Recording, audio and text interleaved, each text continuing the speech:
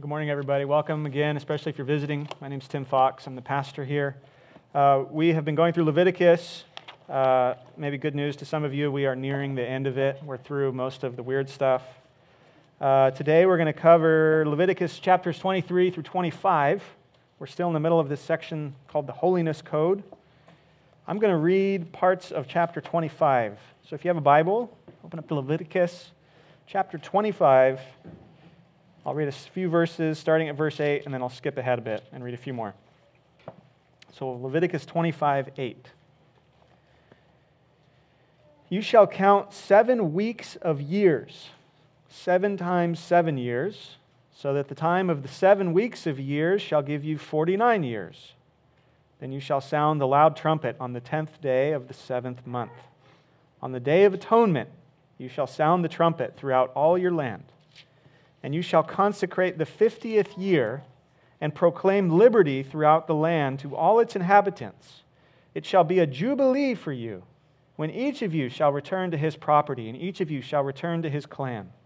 That 50th year shall be a jubilee for you. In it you shall neither sow nor reap what grows of itself, nor gather the grapes from the undressed vines. For it's a jubilee. It shall be holy to you. You may eat the produce of the field. And jump down to verse 23. The land shall not be sold in perpetuity, for the land is mine. For you are strangers and sojourners with me. And in all the country you possess, you shall allow a redemption of the land. If your brother becomes poor and sells part of his property, then his nearest redeemer shall come and redeem what his brother has sold. If a man has no one to redeem it, and then himself becomes prosperous and finds sufficient means to redeem it, let him calculate the years since he sold it and pay back the balance to the man to whom he sold it, and then return to his property. But if he does not have sufficient means to recover it, then what he sold shall remain in the hand of the buyer until the year of Jubilee. In the Jubilee it shall be released, and he shall return to his property. This is the word of the Lord. Let's ask for God's help to understand ancient property laws. Lord, thank you for speaking to us in all kinds of ways, in all kinds of genres, through all kinds of people over so much time. Lord, help us this morning to understand how to think more clearly about our time, about our property, about the poor. Most of all, help us to think about Jesus and the freedom that he has brought to us. We ask in his name. Amen. So we are covering today this section of Leviticus that is mainly about time. Our relationship to time is one of the things that makes us so wonderfully different than animals. My backyard chickens do not sit around all day regaling each other with stories about past adventures that they had back in their glory days. They don't look forward to the upcoming football season. They don't stress out about whether or not they're going to miss a flight. We continue through the section of Leviticus on holiness, on what's sacred, on what's distinct. And so now in chapter 23, you have a chapter on sacred time, and then there's an interlude in chapter 24 on sacred space, and then a final chapter from which I just read, chapter 25, another one on sacred time.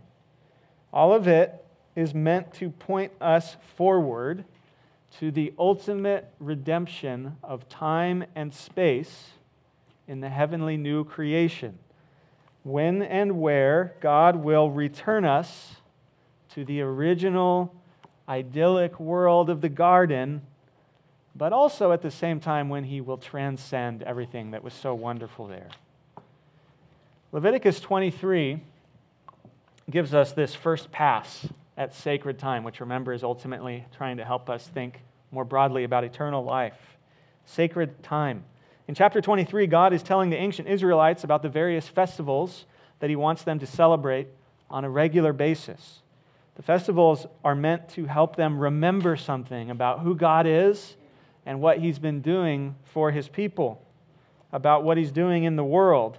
But they also help them to look forward to what God's going to do at the end of history. This is one of the things that makes the biblical way of approaching reality so different than the pagan views of reality that were floating around all over the world at the time. In pagan thought, not just in the ancient Near East, but even in the Far East, in pagan thought, the world is following a series of cycles. Things just keep repeating themselves over and over and over again. You never really get out of it. But in the biblical way of thinking, you're moving towards a destination. Things have a climax. They're moving forward until God renews everything. And so this idea is behind God saying, I want you to be thinking about what I've been doing. I want you to think about where we're going. There's a progress. There's a line to it. The first one, the most important one that God talks about, the first festival, you see that in verse 3 of chapter 23. God reminds the Israelites that they have to take one day a week to stop working. This is the festival that is behind all the other festivals. It's, of course, the fourth commandment. We call it the Sabbath. They were meant to rest. For Israel back then, this would have been on Saturdays, the final day of the week. But for us today, it's been moved to Sunday, the first day of the week, because Jesus rose from the dead on a Sunday morning. Jesus' resurrection was a down payment, an inauguration of new creation. And so this was so significant that the earliest Christians moved their day of rest and worship from the end of the week to the beginning of the week. There are lots of Christians who disagree about exactly what it means to keep the Sabbath today. But for our church, what we believe is that this is the only one of all these festivals that are still mandatory today. We are still to take a day, Sundays, out of the week for rest and worship. It's changed quite a bit in terms of what it looks like to observe it than it did for Israel on Saturdays, but we think this is something that still applies to us today. Throughout the Old Testament, this weekly Sabbath of rest and worship is explicitly tied to God creating the world. In Exodus chapter 20, the first time you hear the Ten Commandments, God says, just like how I made the world in 6 days and then I rested on the seventh day, so also you are to work for 6 days and then rest on the seventh. It's tied to creation. And so then and now, it's a day of every week when we remind ourselves that we are God's creatures. When we remind ourselves that God has made the entire world, that we are totally dependent upon Him. That's why you rest. You rest because God doesn't rest. You don't have to work because God keeps working. He's the creator. He's the sustainer. But as the letter to the Hebrews reminds us in the New Testament, the weekly Sabbath is also a reminder to us of the eternal rest to come beyond this world. Hebrews chapter 4 says that there remains a Sabbath rest for God's people. Whoever has entered God's rest has also rested from his works, just like God did from his. Therefore, let's strive to enter that rest. The world beyond death is a world of endless rest for those who trust in Jesus, God says. And so our weekly Sabbaths now are still anticipating that day. After reminding the Israelites that they should take one day out of 7 to rest, God also then reminds them that every year He wants them to celebrate the Passover festival. This was to be a time for them to remember and celebrate how God had delivered them from slavery in Egypt. He graciously spared their families from the wrath of the angel of death by accepting the blood of an innocent lamb in their place. The Exodus from Egypt is in many ways the basic model of salvation in the entire Bible. It shows us that God is not just a creator, although He is that. It also shows us that God is a gracious redeemer. Through judgment, God rescues His people into a new creation. He gives them a fresh start. Today, we celebrate the death of Jesus as our Passover lamb, particularly as we eat and drink His body and blood in this meal that He began at the end of a Passover meal with His disciples right before He was crucified. So that's the Passover festival. Every year they had to celebrate this in the spring. And then starting in verse 9, you hear about a couple of annual festivals that revolve around food, about harvest, being farmers and bringing in your crop. Again, it's a recognition that God is creator. So weekly Sabbath focuses on God as creator. Passover focuses on God as redeemer. We're back to festivals that focus on God being a creator, that the earth belongs to Him, that we are here to cultivate it as His image-bearing stewards, that our work is for Him, that our resources and our wealth ultimately come from Him. We don't have these annual harvest festivals anymore, but still we should be regularly acknowledging and remembering and recognizing and rejoicing that everything we have is from God. And we just give back to Him what he's already given to us. In verse 23, there's a shift from the spring festivals now to the fall festivals. And there's a reminder, don't forget to celebrate the Day of Atonement. We already covered that together. The high priest would go all the way into the holiest place of the tabernacle or the temple to offer sacrificial blood to cleanse and rescue God's people from their sin. But then in verse 33, we hear about this interesting festival called the Festival of Booths, or the Festival of Tents. God tells the Israelites, once a year, I want everybody to go camping. Everyone's going to go camping for a few days so that they will remember how God took care of the Israelites when they were wandering around in the wilderness, living in tents. Interestingly, God says here in Leviticus 23 that they should take palm branches and some other branches and put those on their tents when they go camping. And that's part of why it's significant that when Jesus comes into Jerusalem, people go and grab a bunch of palm branches. That was a symbolic gesture. They were riffing on this theme from the Festival of Booths, that God's Messiah was coming to bring his people into all the joy of the promised land. They didn't just grab random branches. There's a meaning behind that. And so once again, this is a festival like Passover about celebrating God's past redemption of his people from slavery and his provision for them through the wilderness. The New Testament sometimes describes Christians as sojourners. They say that our lives are parallel to the Israelites wandering in the wilderness of this world. We're plodding on toward the promised land of heaven. We haven't arrived there yet. And so today, even though we don't have this festival required for us anymore, God still wants us to remember and to celebrate how he's rescued us from slavery to sin and to death. He wants us to celebrate how he's provided for us in the barren places of the world and how he will continue to do so. So that's that first chapter, chapter 23, on sacred time. He tells Israel, I want you to be regularly setting aside time to celebrate and remember who I am and what I'm doing for you. Not only that I've created you, that's part of it, remembering and celebrating that God's a creator. That entails recognizing our dependence. It entails being generous with what God's given us. It entails resting from our work. But God also tells them, I want you to take regular time to remember that I'm your Redeemer, that I've rescued you. And these kinds of festivals are marked by repentance, but also rejoicing. And so today we look back at what Jesus has done for us in his death and his resurrection, and we look forward to the day when he returns to heal and to restore all things. The weekly Sabbath, we think, is the only part of all this that still applies directly, but historically the church has also taken time in the year to celebrate and to remember different aspects of Jesus' life and ministry.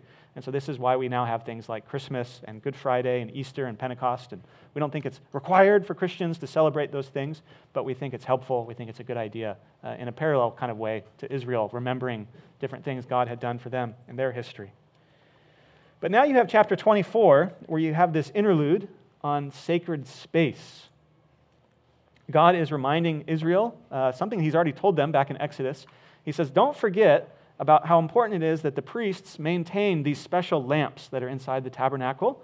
Don't forget how important it is that they bake these really big 12 loaves of bread and replace them every week.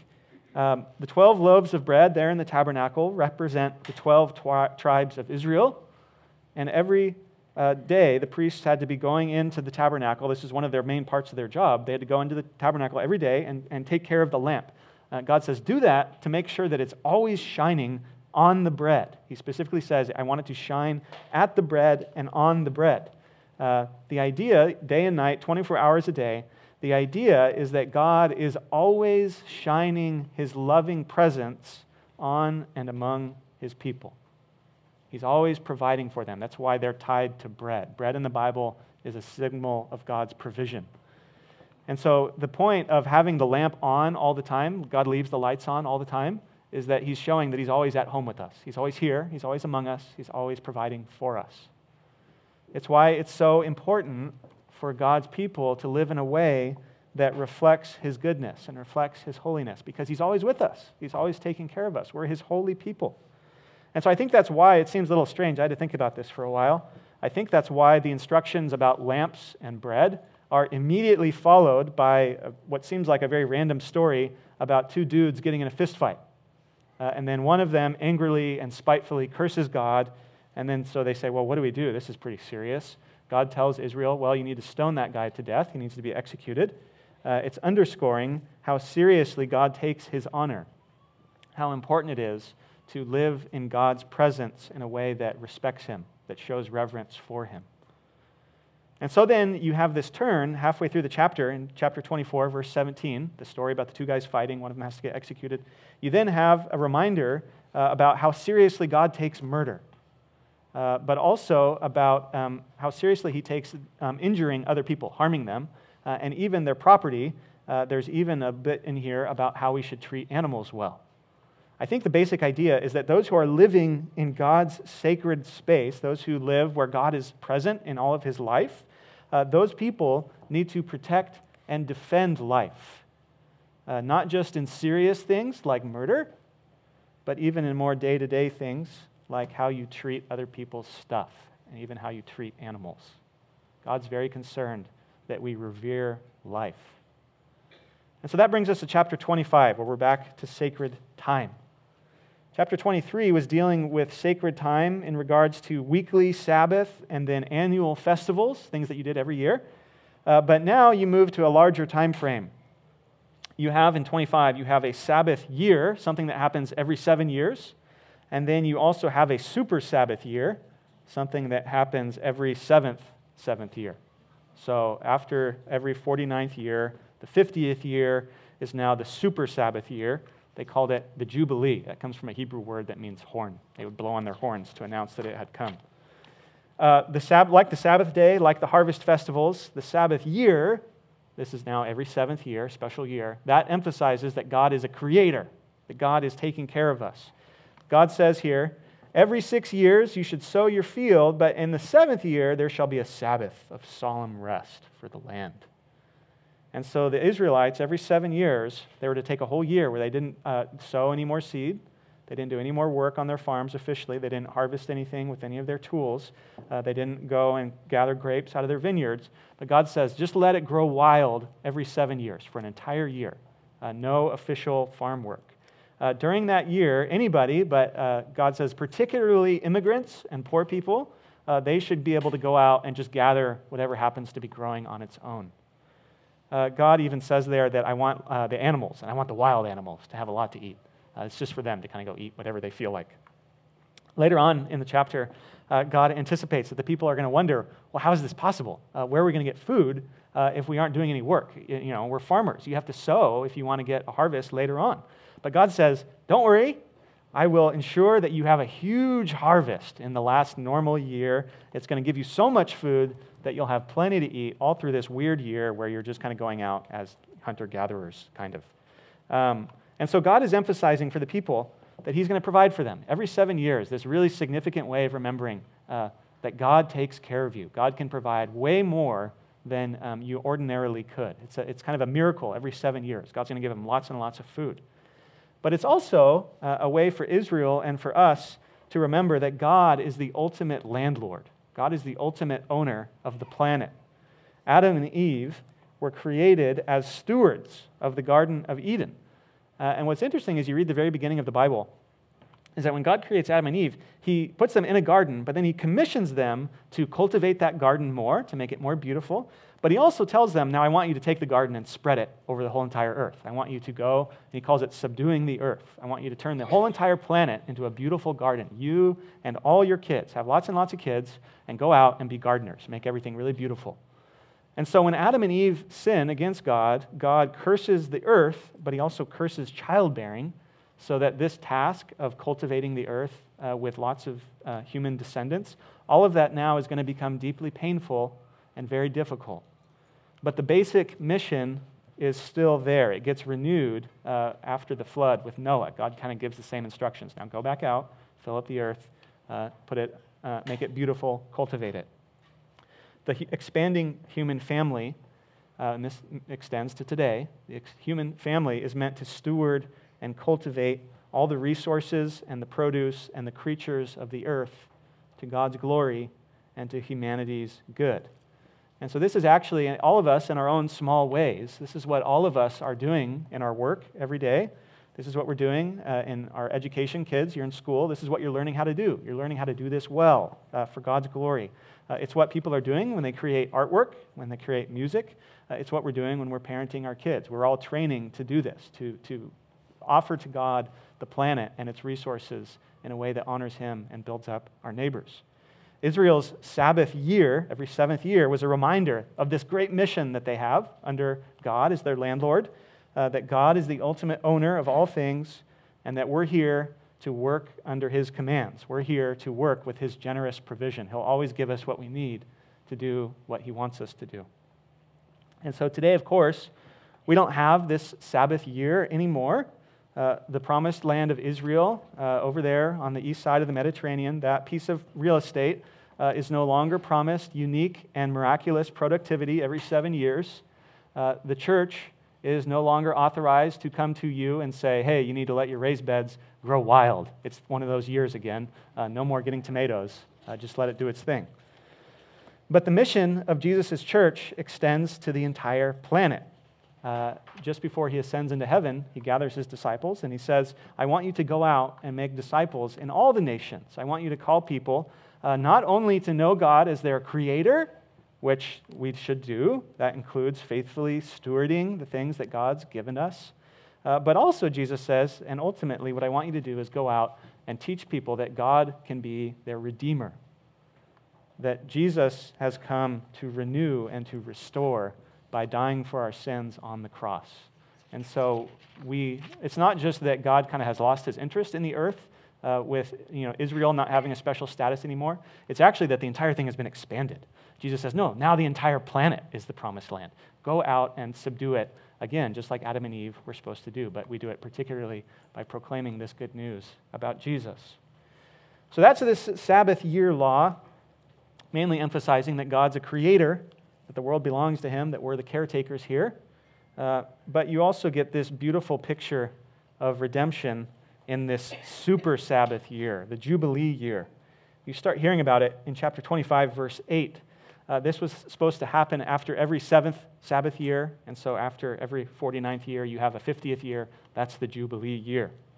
It was a really special year. It begins on the Day of Atonement, which is in the fall. They would blow trumpets really loud, and they'd say, okay, this is it. The year of Jubilee has arrived. It was kind of like a big reset button for property and for people in the promised land of Israel. First, it resets property. God says in chapter 25, verse 23, He says, the land shall not be sold in perpetuity. The land is mine. See, there's that idea again. For you are strangers and sojourners with me, and so in all the country you possess, you shall allow a redemption of the land.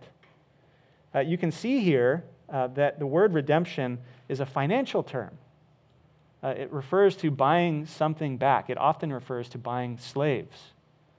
God allots the promised land to the 12 tribes of Israel. He says, I'm going to take it away from the Canaanites. They have not used it well. They have not acted how I want them to, and so I'm going to take them out of it, and I'm going to give it to you. But God says to them, because it's mine, because I'm the one giving it to you, you are not allowed to permanently sell off your family's rural land to somebody else. At most, He gives them permission to lease it to somebody until the next Jubilee year. And so people knew when this year was coming, and they would set their rents and their prices in light of it. The closer you are to the next reset, the less you're going to pay for something. Your family's original allotment had to stay within your extended family. It had to go back to your extended family.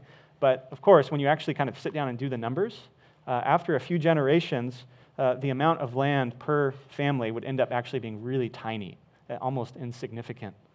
But God allows for urban housing to be sold and bought permanently. You also hear in verse 25 that the extended family, if you were to lease out part of your land for whatever reason, your extended family was able and even expected to help their family members redeem their land to get it back to them.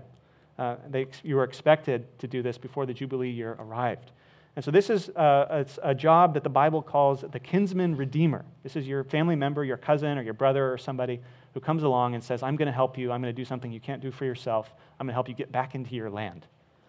And again, the law does not apply directly anymore, but it gives us a couple of principles, I think.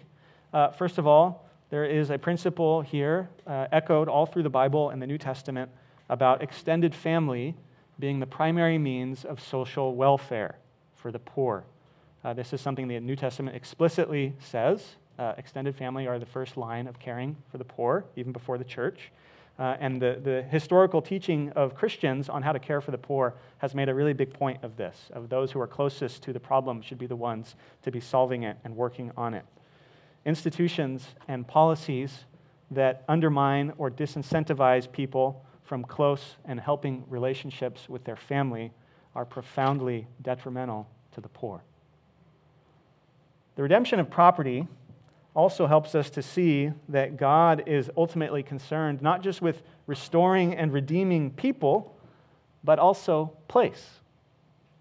Also place. The ultimate redemption at the end of history is not just about human fuzzy souls kind of drifting off into some kind of ether, but ultimately the final redemption is about God redeeming this world as a physical place where God will live with us in our physical bodies forever and ever in perfect goodness and holiness and beauty.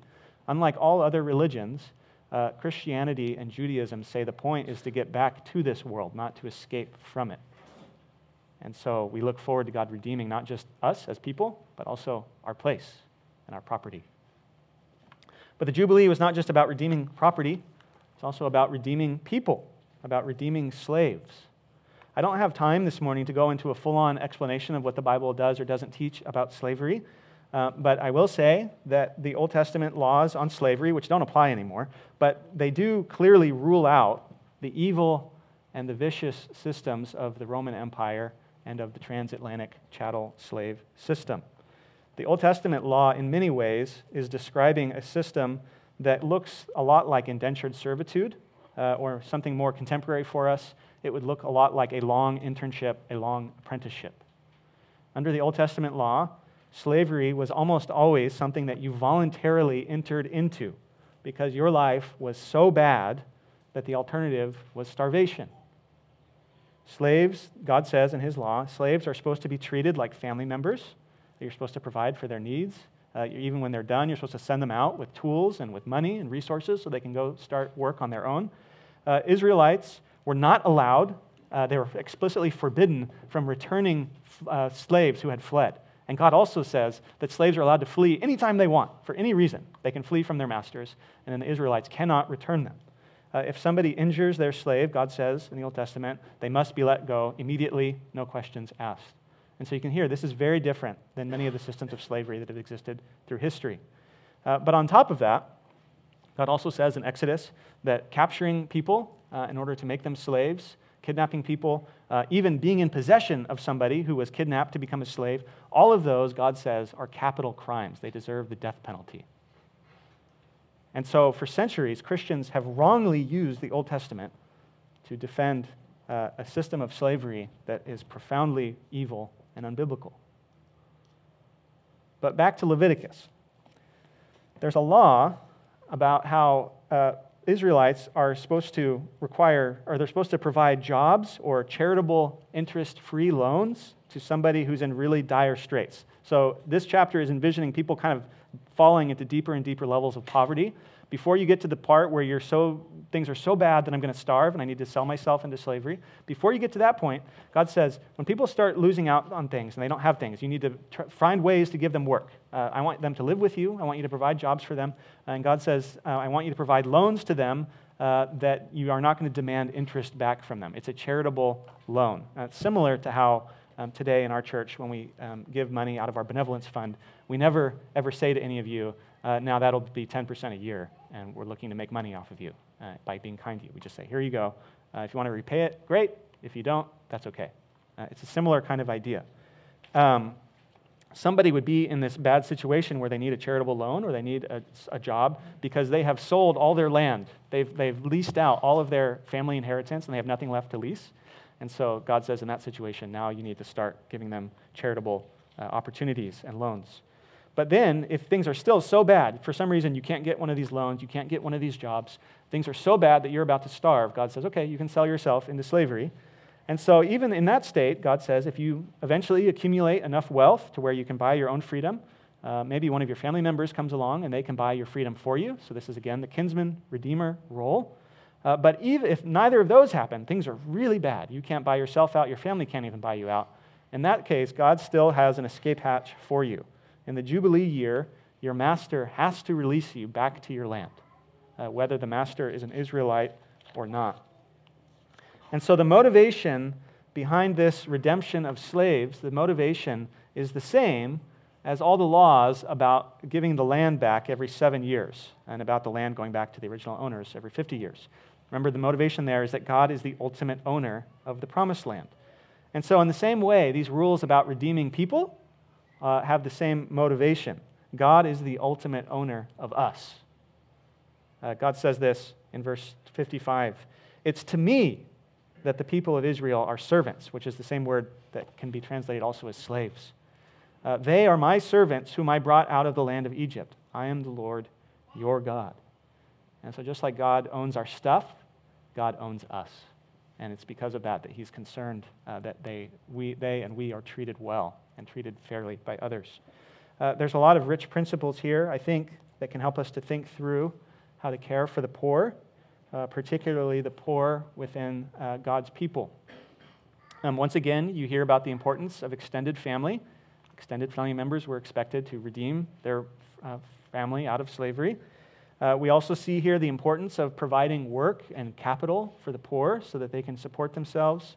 The importance of God's people looking for opportunities to provide generous loans and gifts to those in serious emergency situations because we remember that we're ultimately God's servants and that He has been generous to us. But we also see here this principle of providing contingencies, providing off-ramps for people that cannot possibly repay their debts. We see here God wanting His people to eschew these arrangements that keep people locked up in debt forever and ever and ever. God says, I don't want you doing those kinds of things. I don't want you keeping the poor stuck where they are. They need ways to get out of it. But most of all, when the New Testament talks about this Jubilee year stuff, which it talks about a couple times, when it talks about it, it wants us to especially see how Jesus has done these things. It wants us to see how Jesus is our kinsman redeemer. In Luke chapter 4, at the beginning of His ministry, Jesus reads from this passage in Isaiah 61, Teresa read this for us, that describes how God's going to redeem His people in an ultimate and final Jubilee. That's what Isaiah means by the year of the Lord's favor. And that God's going to do this by sending a Spirit-filled prophet, somebody anointed to do what God wants. He's going to come and He's going to proclaim liberty to the captives. He's going to proclaim the year of the Lord's favor. It's a Jubilee idea. And so Jesus reads that passage and He says, it's about me. It's happening. This is here. It's the year of the Lord's favor. Jubilee has come. And people around, of course, in His hometown have grown up with Him. They saw Him working as a carpenter, and they can't believe it. They think He's ridiculous, and they want to kill Him even over it. But Jesus is saying, no, I'm God's Messiah. I'm God's prophet who's come to do these things. He depicts this through all kinds of miracles. He rescues people from demonic oppression. He rescues them from physical ailments and afflictions. But best of all, Jesus depicts this through forgiving people's sins. Today, the Church of Jesus proclaims this same good news about how Jesus has come to rescue us from our oppressors. The best parts about Jesus' deliverance, the best parts about the Jubilee that Jesus has brought, the best parts of it have already come. They're already here. We have them in full possession. Jesus has forgiven our sins. He's released us from bondage to evil and to the devil and to fear of death. We don't need to be enslaved to those things anymore. But a lot of things about the Jubilee deliverance that Jesus brings are yet to come, or they haven't come in their fullness. We wait for Him to come back and finish His work. We still suffer. We still die. We still don't see the victory that we want over sin. And we're still sojourning with God through the wilderness. We haven't arrived in the promised land yet. But even now, as we live in between those two things, we have the best things about the Jubilee, even as we look forward to the other wonderful things about the Jubilee. Even now, we begin as a community, or we should begin as a community, to reflect this coming redemption as we anticipate it. We show that in our relationships with each other, in our concern for caring for other people, particularly the poor. We are headed to the promised land. Jesus is our Jubilee. He's our kinsman redeemer. He's come to rescue us, to bring us in to God's special sacred time and place. Every day as a Christian, every time we gather as Christians on Sundays, we are anticipating that together, and we're rejoicing in that together. Let's pray. Father, help us to live in light of what you've already given us in Jesus as our Jubilee. Thank you for all the wonderful things you've given us in him, the redemption, the freedom, the release from bondage. Help us as we look forward to creation's final release from its bondage and us from our bondage to suffering and to death. Help us even now to look for ways around us to care for people around us, to care for each other, to fight against injustice, to fight against poverty through giving of our time and our resources that you've already given us so generously. Lord, help us to be a community that reflects your coming redemption. We pray in Jesus' name. Amen.